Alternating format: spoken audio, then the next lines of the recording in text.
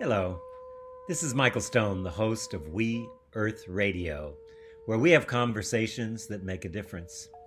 We're committed to bringing you leading edge thinkers in the areas of environmental restoration, social justice, conscious evolution, and spiritual fulfillment. In our programs, we look for positive solutions to local and global issues that leave you touched, moved, and inspired to action. Our weekly guests include local and global experts and concerned citizens working together to heal the wounds that separate, alienate, and marginalize people. Welcome, everyone. Welcome to We Earth Radio. This is your host, Michael Stone. I'm excited to have my friend Leo Burke back on again. We're going to be talking about Adida Samraj. He was an American spiritual teacher, a writer, and an artist, and the founder of a new religious movement known as Adidam. Adida initially became known in the spiritual counterculture of the 1970s for his books and public talks and the activities of his religious community. His philosophy was essentially similar to many Eastern religions, which see spiritual enlightenment as the ultimate priority of human life. Adida wrote many books about his spiritual philosophy and related matters, founding a publishing house to print them. And today we're going to have a conversation with, as I said, Leo Burke, who is one of his senior students and someone who's continuing to carry on the work. Leo is a professor and director of the Global Commons Initiative at Mendoza College of Business, the University of Notre Dame. And in this capacity, he teaches courses on the commons to undergraduates, MBAs, and executive MBAs. From December 2000 through June 2008, he served as Associate Dean and Director of Executive Education. And prior to joining Notre Dame, Burke served in a variety of roles at Motorola, including Director of Dean of College of Leadership and Transcultural Studies with Motorola University. He was a founding member also of philosopher Ken Wilber's Integral Institute. And in 2009, he founded with Carolyn Lee and Kathy Skerritt the Anthroposphere Institute, an educational organization that champions the global commons through courses and action learning editions. Fundamental to the work of Anthroposphere Institute is an understanding that the commons is fundamentally expression of prior unity or the a priori indivisibility of all life. Welcome. Thank you very much, Michael. It's very good to connect with you again, and look forward, as always, to our conversations. Thank you. Me too. I'm really looking forward. There's so much in Adida's teachings and work. And of course, we've been talking about the book, Not Two is Peace, The Ordinary People's Way of Global Cooperative Order by Adida. So let's talk a little bit about your experience of Adida, the idea of Not Two is Peace, and the Ordinary People's Way of Global Cooperative Order. Can you give us a little background on that? Sure. This book, which really came out of a consideration that Adida had, it was asked by someone who worked for the United Nations to bring his message of peace, to articulate it so that this person could circulate that message with other colleagues and executives within the UN system. And it started out as a pamphlet and then grew in terms of essays to be a book that's now in its fourth edition, and really attempts to summarize the larger vision, as you've indicated, that all life is indeed an inherent unity. And as such, we should live on that basis. And in order to live on that basis and address problems on that basis, Adida envisioned and actually called for the establishment of an institution that he calls the Global Cooperative Forum. That has not happened to date, but is, I would say, more than a worthy aspiration. It's really necessary, given the fact that, as we see today, looking around, current systems of governance are just unable to address the needs of humankind. Certainly collectively, as we see with issues like climate change, but also more within individual borders, that the needs of citizens are not being adequately addressed. So the principles that are enumerated in Not to His Peace really lay out, you might say, a blueprint for how humanity could move forward with a spirit of cooperation and tolerance and working together in an accountable, responsible fashion. So it's with regard to this vision that a colleague of mine, Carolyn Lee, who lives in Ireland, and I talked to leaders from various parts of the world relative to how this could be actualized. So it's quite a journey, I must say. Well, it's quite a journey. It's quite a vision. And one of the things that comes to mind is Adida himself said, this is not a utopian vision, but it kind of sounds like a utopian vision. How do you distinguish the Global Cooperative Forum from a utopian idea of the future? Sure. Well, classically, we think of utopia as a kind of circumstance where everything works out. And, it just gets better and better.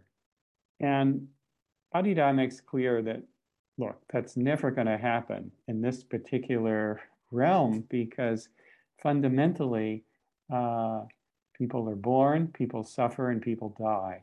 And so it's a mortal circumstance. There are always difficulties to be faced. What he's really calling us to is to say, look, you can come together to address these circumstances cooperatively, or you can stay in a tribal mindset in which competition, fear, and violence rule the day. But there's no need for us to do this. We could actually operate collectively. And you can just look, again, if we take the issue of climate change, there's no avoiding the fact that we're going to have challenging difficulties moving forward as the climate continues to begin to spin out of control. I'm currently speaking to you from Fiji, and we're facing already higher sea levels, wetter, bigger, and more frequent storms, cyclones.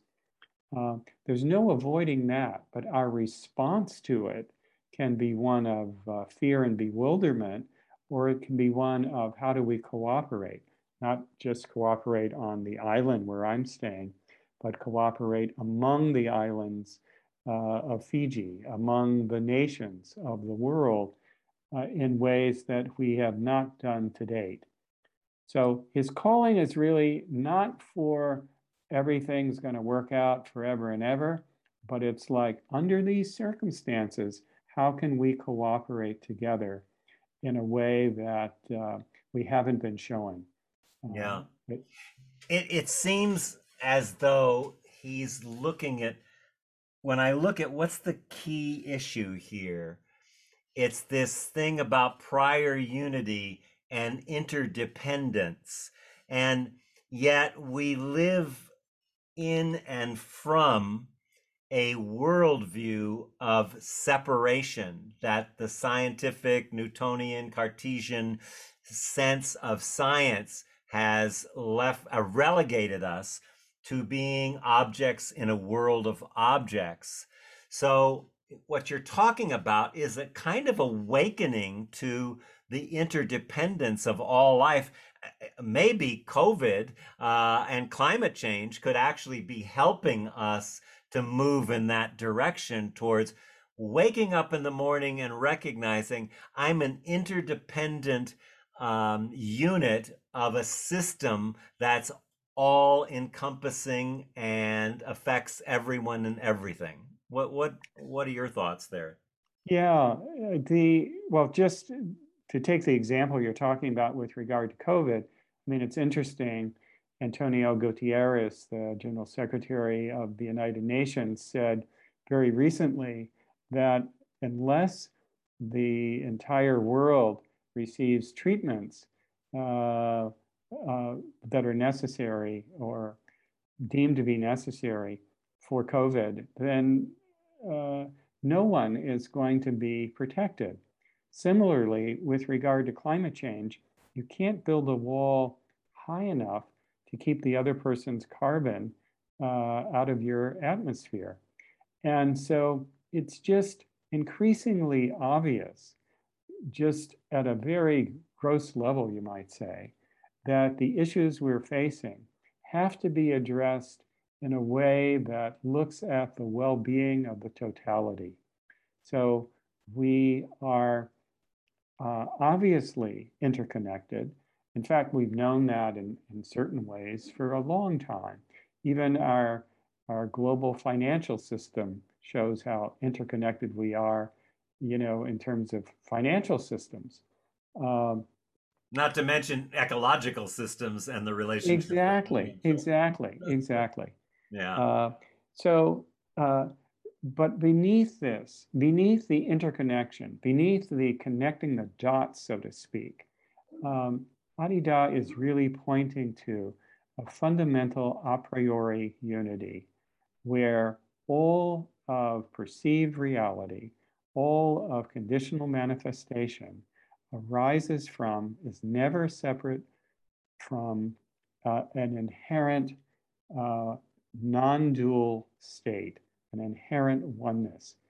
And so the extent to which we can understand that, as mystics have told us for millennia, then that provides at least the potential basis for a new understanding of how human affairs can be ordered. And as we have devolved, into such challenging tribal perspectives, and even as we see in North America and many other places around the world, uh, all kinds of polarization around various kinds of issues, we see the harshness of this and the non-workability of it. And so there really needs to be a new, uh, we need to have a new perspective that's not just based on a philosophical ideal, but it really draws upon the inherent reality in which we participate. And Hmm. that's what Adida is calling for.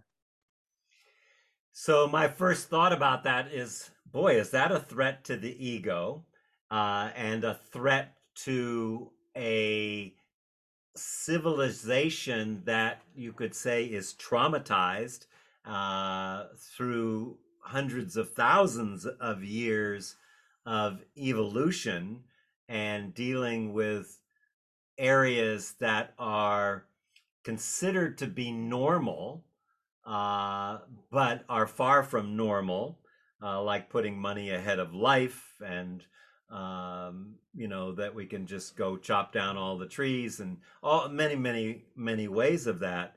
So inherent in that is something that Adi Daw talked about, and I'd like to expand on because it relates to this, our identity, our ego, our narrative, is that humanity can only move forward in this task of coming together in interdependency and not two, but can only move forward by losing face. In other words, it's a threat to our identity. Can you talk about that, Leo? Sure, sure. It's definitely a threat to our identity. We had, I'll start with just an example. Once I was asking a group of executive MBAs teaching in a class um, what their primary identities were. And they came up with all kinds of things. I'm a corporate manager, I'm a father, I'm a member of this religion, I'm a fan of this baseball club, whatever it was. There was only one person in the class uh, who was a French African who said, I am a human being and I am a member of humanity. And so it's interesting how we almost instinctively, or we at least have a tendency to make things kind of small in terms of this mechanism of identity, less than the totality. Let's put it that way. And so Adida is saying to move beyond all of this, there is a need to just say, to lose face, as you're saying, Michael, that we have all been foolish in our ways of understanding how things are organized. And, it's not that way. It's just not that way. Mhm. And so rather than being identified so strongly that I'm an American or that I'm Chinese or that I'm in this particular clan in Afghanistan or hold this particular religious view, to say, no, you know what? We're all in the same boat. We're all in this together. And if you just leave our minds checked at the door, we'll find that, gee, all of our DNA is basically the same. Our organs all operate the same. And our impulses in life are basically the same. We want the best for our kids. We want to be happy. Uh, so there is a letting go of limited identity, which is this loss of face that you're speaking of, that is a necessary prerequisite to embracing something more universal and something that is fundamentally happier. Mhm. And his idea of everybody all at once. I love that term, everybody all at once. And the first thing that comes to me, particularly living in the West, is the consumer ego model that is also a trauma response in many ways. If I don't want to feel the pain and the struggle of myself, my family, and my ancestors, then I can always shop.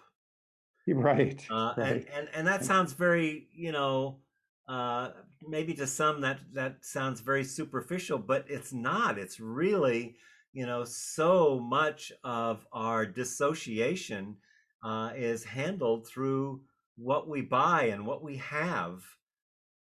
How do we Yeah, go beyond that and talk about an egalitarian sense of interdependency?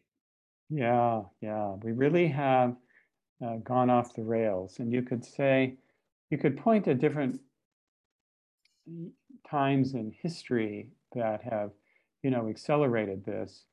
Um, Recently, I was giving a talk where one of the things, just most recently, is after World War II, we had a we had all of this industrial capacity that had been used for making armaments during World War II in America, say, other places too, but let's say in America. Uh, and then after the war, we, have all these returning soldiers and have to get an economy going. And we had the capacity for pouring out enormous um, output that could be consumed. And so over time, in the 50s and then the 60s and then the 70s, and leading up to the present time, we began to buy into an idea of consumption as having some kind of giving some kind of ultimate meaning. And we even talked about we have a consumer economy, where 80% of the economy is based on consumption. and that the purpose of life is somehow to be fulfilled as a consumer, fulfilled as an ego.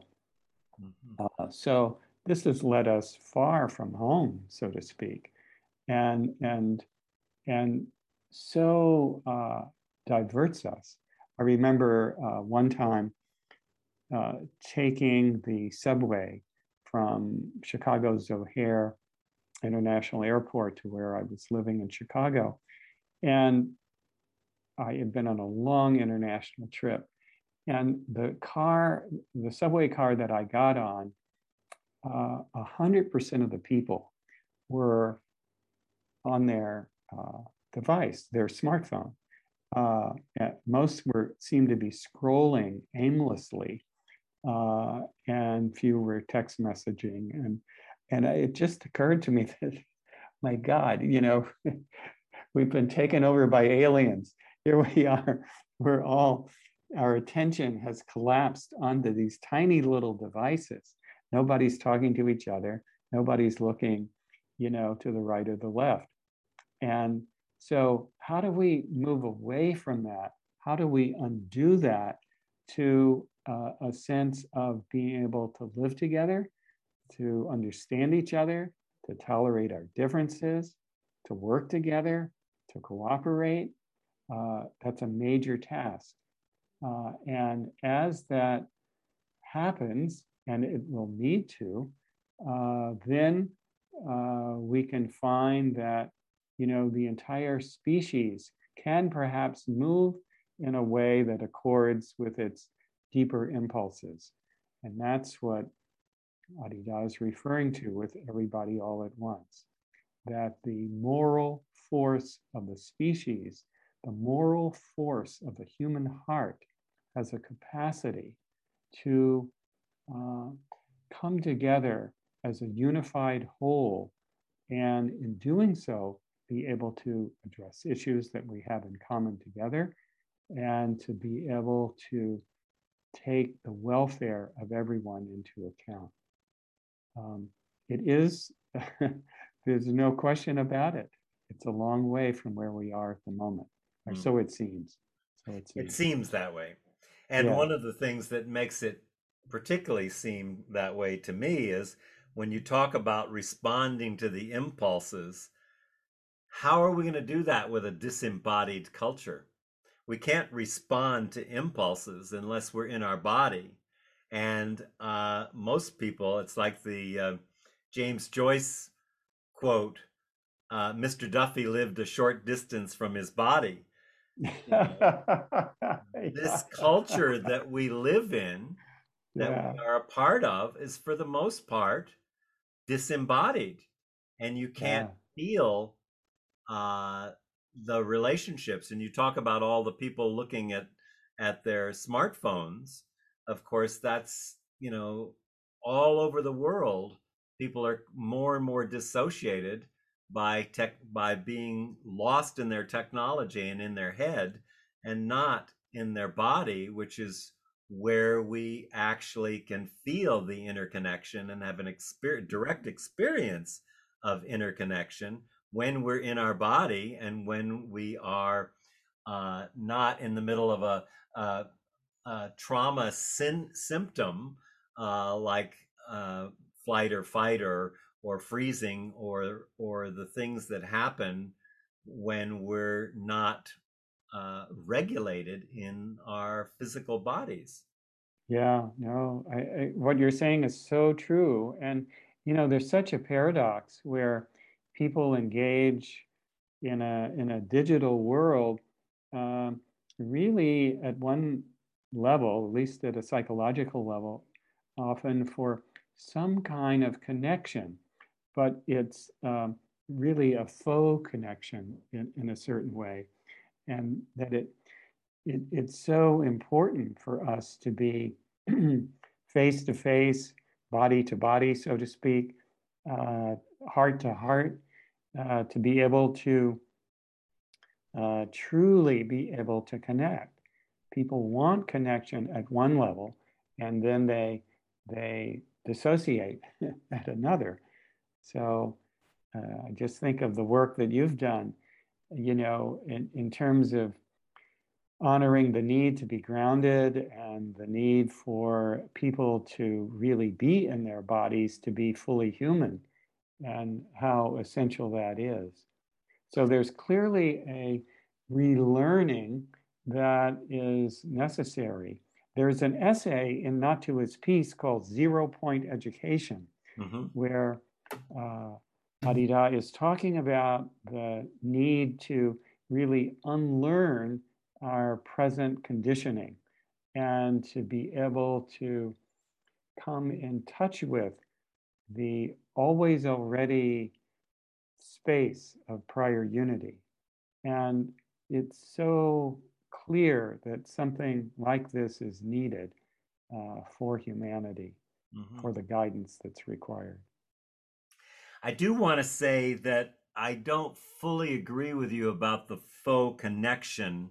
We're on Zoom, and right now our videos are not going, but I have been actually amazed. I have a lot of groups trauma groups that I work with, learning groups, and I'm actually, and not to mention therapy clients, private clients that I work with, that are trauma clients, and I'm actually finding that there's actually some ways that it gives a little more safety so that people can do the deeper looking and the deeper work to integrate and digest the dissociated and traumatized parts of themselves. And I know I'm not the only one, that's been quite successful in being able to do that with people online. Overall, the unconscious going, I haven't been on Facebook for years. I refuse to go on, although my assistant posts things there. There's a kind of way that we can go away, but there's also a way with intention and commitment that we can actually deepen our connection online and be in touch with a global community. Like you're sitting in Fiji right now, and I can feel you in my nervous system in Fiji. And I'm sure you can feel me in your nervous system over there. Yeah, yeah, yeah. No, I agree with what you're saying. So to make my comment more nuanced, clearly through digital communications, there are tools like the one we're using where there can be not only connections made, but very meaningful connections. Where I find social media is woefully lacking in its ability, which I distinguish from communication technologies. Right. So Right. social media is fundamentally founded on an assumption of separation. Everyone registering in Facebook is a separate unit, and whatever they do or portray, you can register your likes or dislikes or whatever. And that's a different matter that trivializes the capacity of human beings, that binds attention in very trivial ways. Whereas digital technologies, and perhaps will more and more will be seeing this. Who knows what the global health situation, how it's going to unfold? Who knows, how climate change disruptions are going to unfold? So we're learning during this pandemic time, I think, more and more how to use communication technologies, which in a very positive way. I think it's also, though, it's a little bit like the telephone, an early communication technology, where you can use that telephone for relatively inane or meaningless communication, or you can use it for depthful conversations. Mhm. And so I think what we bring to the use of these technologies and our intentions is very important, like the work you're describing. You've been listening to my interview with Leo Burke, professor and director of the Global Commons Initiative at University of Notre Dame. And we're talking about the philosophy of Aditya Samraj, who was an American spiritual teacher, writer, and artist, well known in the 70s, about his philosophy of non-dualism.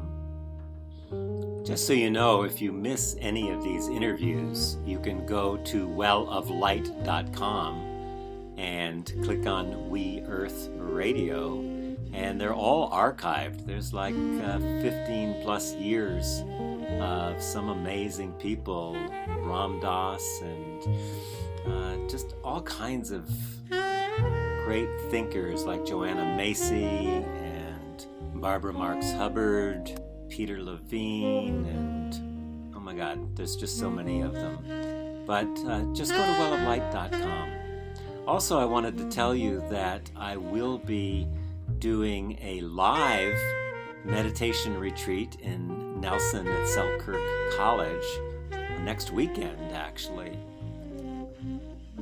If you'd like to find out more about those classes, there's the Deep Dive Meditation Workshop next weekend, and then there's an online workshop called Emotional Reparenting. You can find out more by going to Nelson Castlegar CE at selkirk.ca, or just call 250-354-3206 to find out more. And I'm excited to be teaching at Selkirk this year.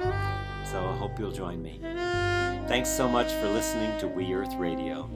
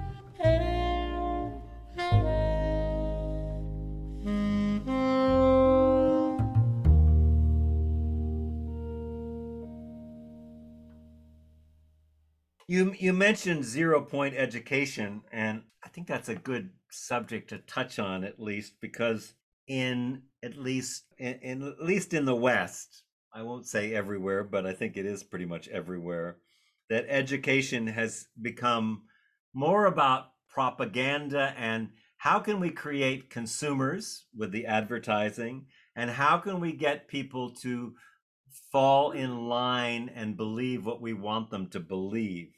So there's a kind of um, advertising magic or something that's in this whole thing. So it's more about producing people who follow orders and who work according to what is deemed the needed work to happen. So to get to 0 point education, what does that mean? And who decides what education is? If we're talking about this global forum, who decides? We're looking at an egalitarian, but there has to be some kind of governing body. How do we decide who decides? Yeah. So these are interesting questions. So let me start with your original comment here that most people are today, the global education system today is about somehow creating workers who are consumers, workers who can be consumers, who fit in to a certain kind of pattern. In other words, large systems, whether you call them a nation state or military industrial complex or whatever, these larger controlling forces have an intention to maintain order. And in order to do that, to keep people focused in a way that enables them not to get chaotic or out of control. This has limited the capacity of human beings to really be ecstatic and transcendent in their way of living. So the 0 point education that Adida talks about and the Global Cooperative Forum that he talks about is based not on philosophical ideals, but is based on what he calls reality. In other words, how are things really? What prior unity isn't just a philosophical concept. There really is a unitive dimension to reality. And physicists tell us this, mystics tell us this, and each of us can experience this. And so a 0 point education curriculum, you might say, would be based on an approach to reality that takes prior unity as a superordinate understanding.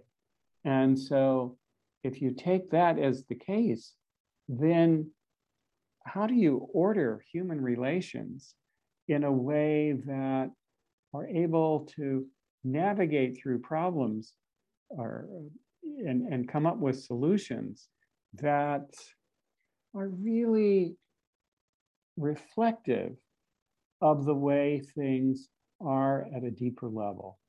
And so you'd be educating people into cooperative processes.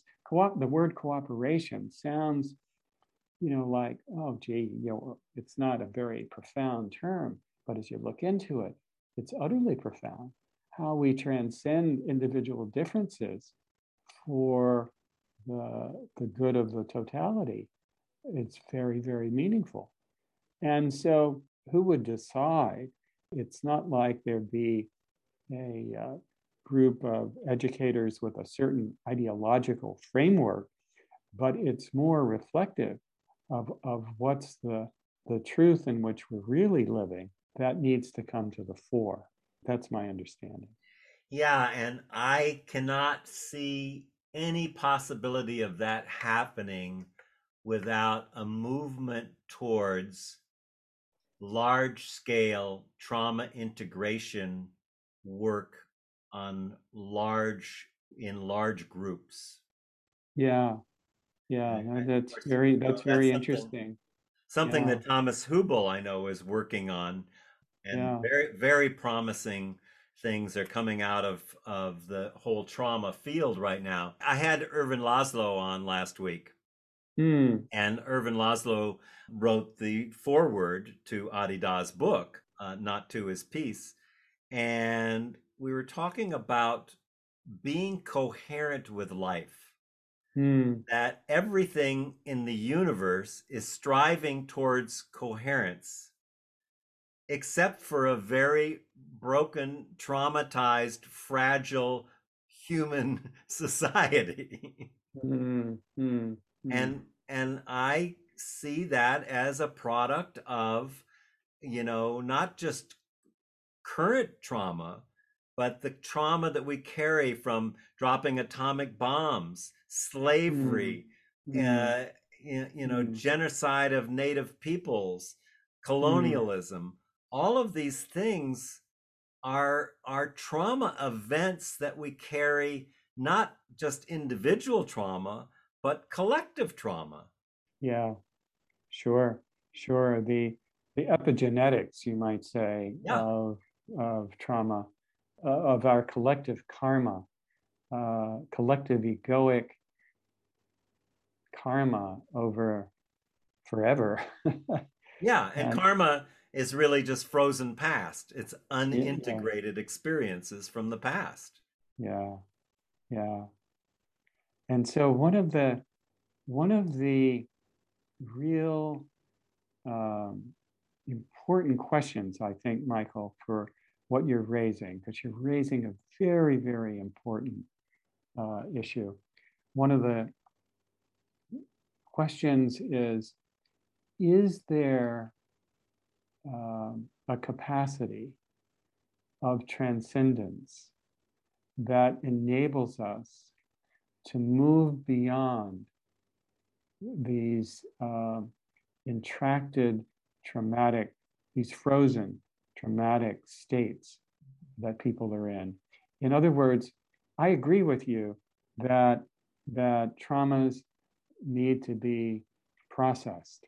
And I think one of the coming big traumas that we're going to be facing is relative to climate change.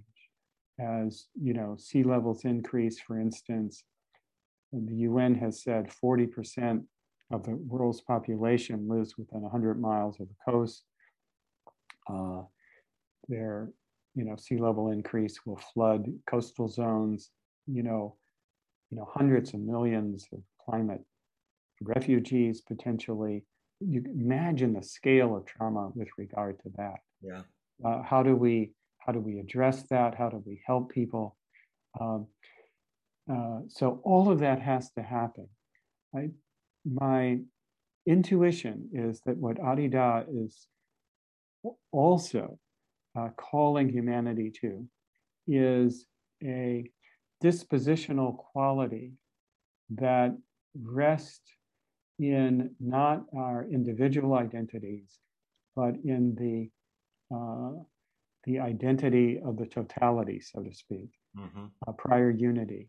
And that can this transcendent dimension arise, you might say, concurrently with whatever trauma processing that needs to occur, so that as a species we can move to higher ground. Yeah. Yeah. Use a mixed metaphor here. Yeah. Yeah, Uh, no, well said. And one of the things that he talks about in his book is the dual basis for right and true oneness.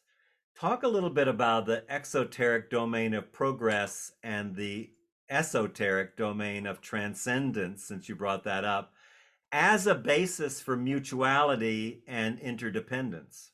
yeah, yeah. So it's really a polarity, this need for progress and need for transcendence. If we don't have progress, then we are going to be shooting ourselves in the foot, so to speak, and have all kinds of disruption and war and this type of thing. And humanity is well suited particularly the Western mind, is well suited to progress, certainly at a material level in terms of developing technology, developing business processes, and so on. Survival solutions, as Adida calls them. But the unfortunate thing is, just like the left side of the brain tends to be dominant so much, this matter of progress tends to dominate our entire worldview of what life is or should be.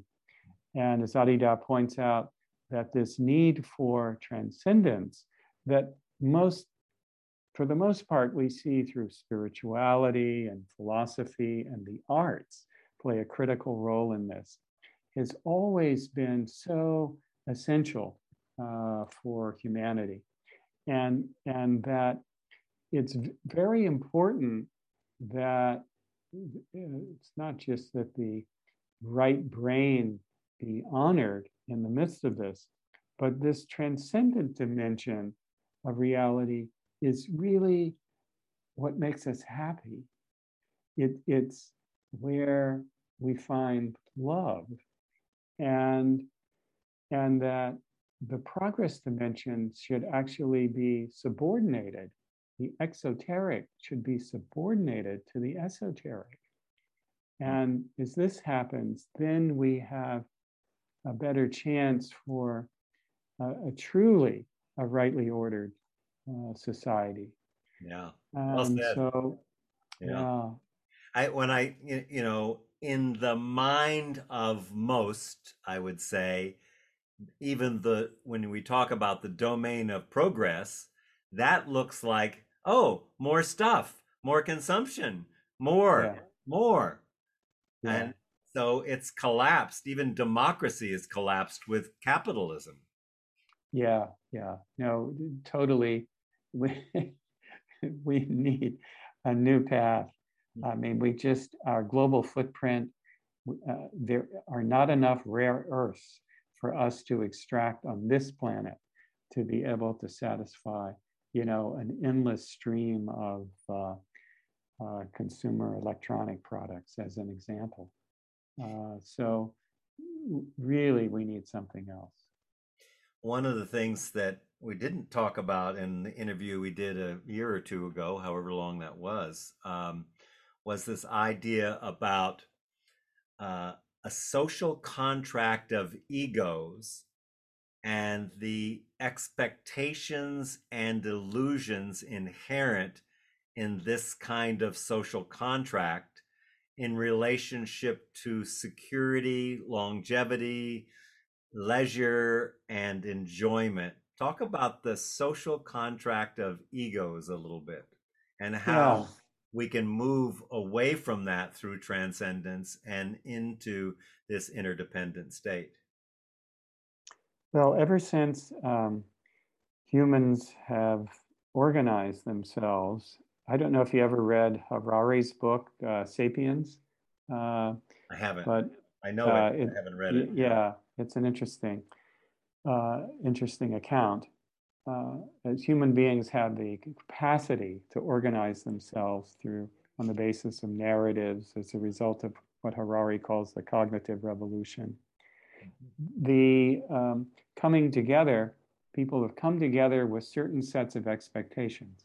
And just as you have laid out, people come together because they want to live longer, they want more security from the tribe in the next valley, they want an increased enjoyment of life, or, increased freedom from need, whatever it might be, whatever the criteria might be. But those tend to be the big buckets. And so they form their own tribe or their own city state or their own nation state in order to have those things. And what we have seen, over the last few hundred years is, particularly since the Peace of Westphalia, the nation state has been a dominant model for governance at the geopolitical level. Mm-hmm. But clearly it's breaking down. Clearly it's breaking down. has merged with various uh, economic systems, capitalism being a dominant one in the West.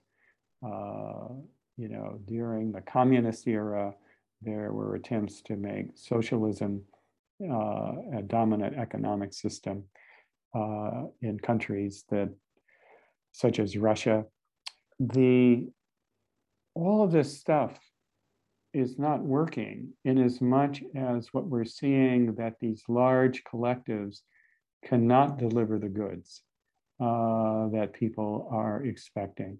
And now we're seeing, as I understand it, in the United States, as an example, longevity, which has been increasing for well over 100, 150 years, is now beginning to decrease, and due to a variety of factors.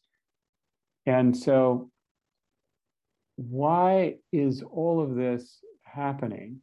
And Adida points out that with ego culture, this me-centeredness of what I need, what I want, what I aspire to, whatever, ends up being unworkable, because what it requires for me to get my needs met or my group's needs met most often involves the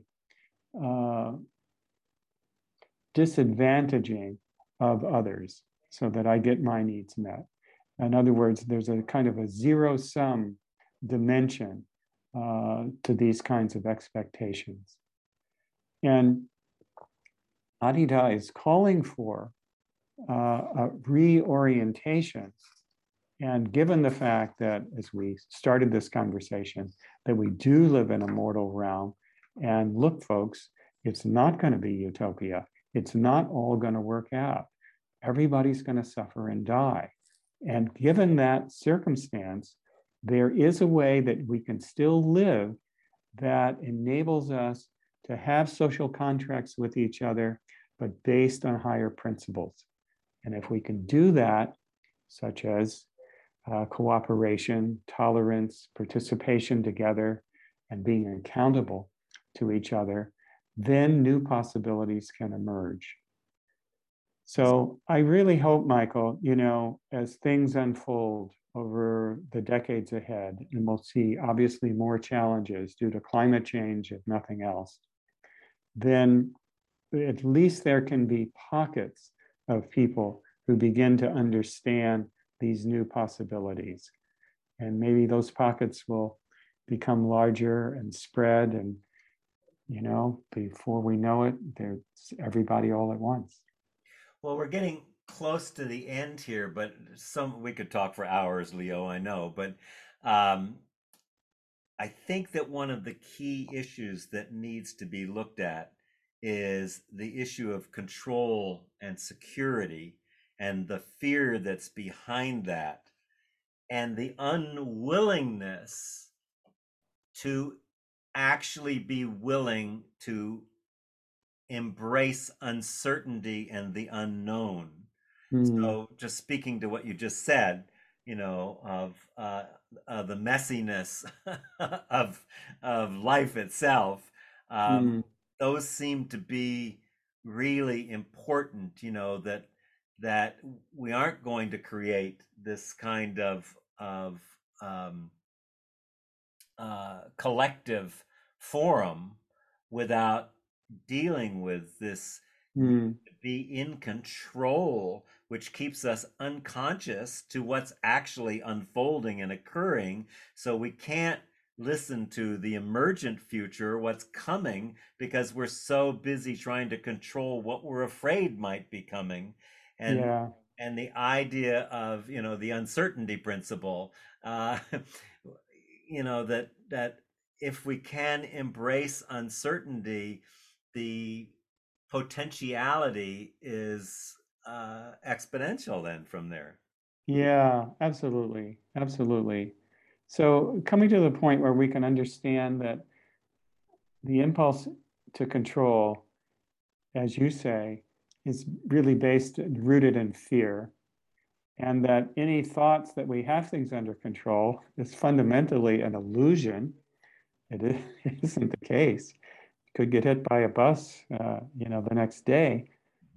Um, the to embrace, not just to allow uncertainty, but to embrace it, or as Adida calls not knowing, or he also refers to it as perfect ignorance. To embrace perfect ignorance leaves one so vulnerable that you simply feel the essence of being. And in doing that, there's ultimate freedom.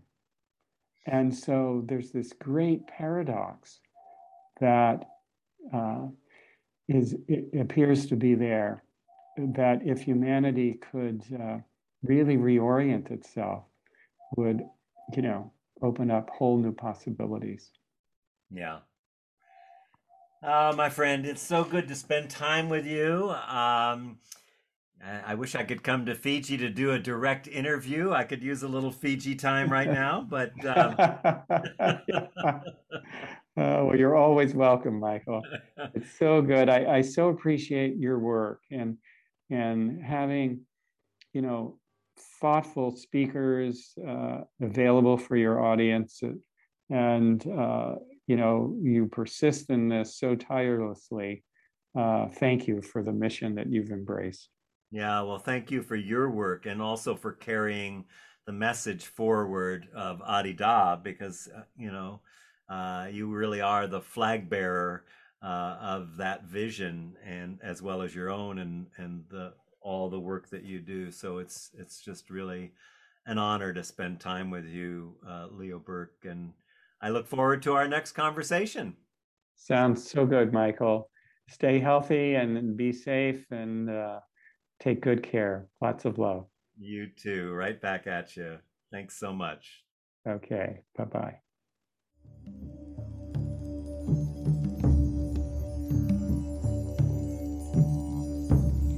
We Earth Radio is an independently produced program supported by listeners like you. We are committed to bringing you leading-edge thinkers in the areas of environmental restoration, social justice, conscious evolution, and spiritual fulfillment.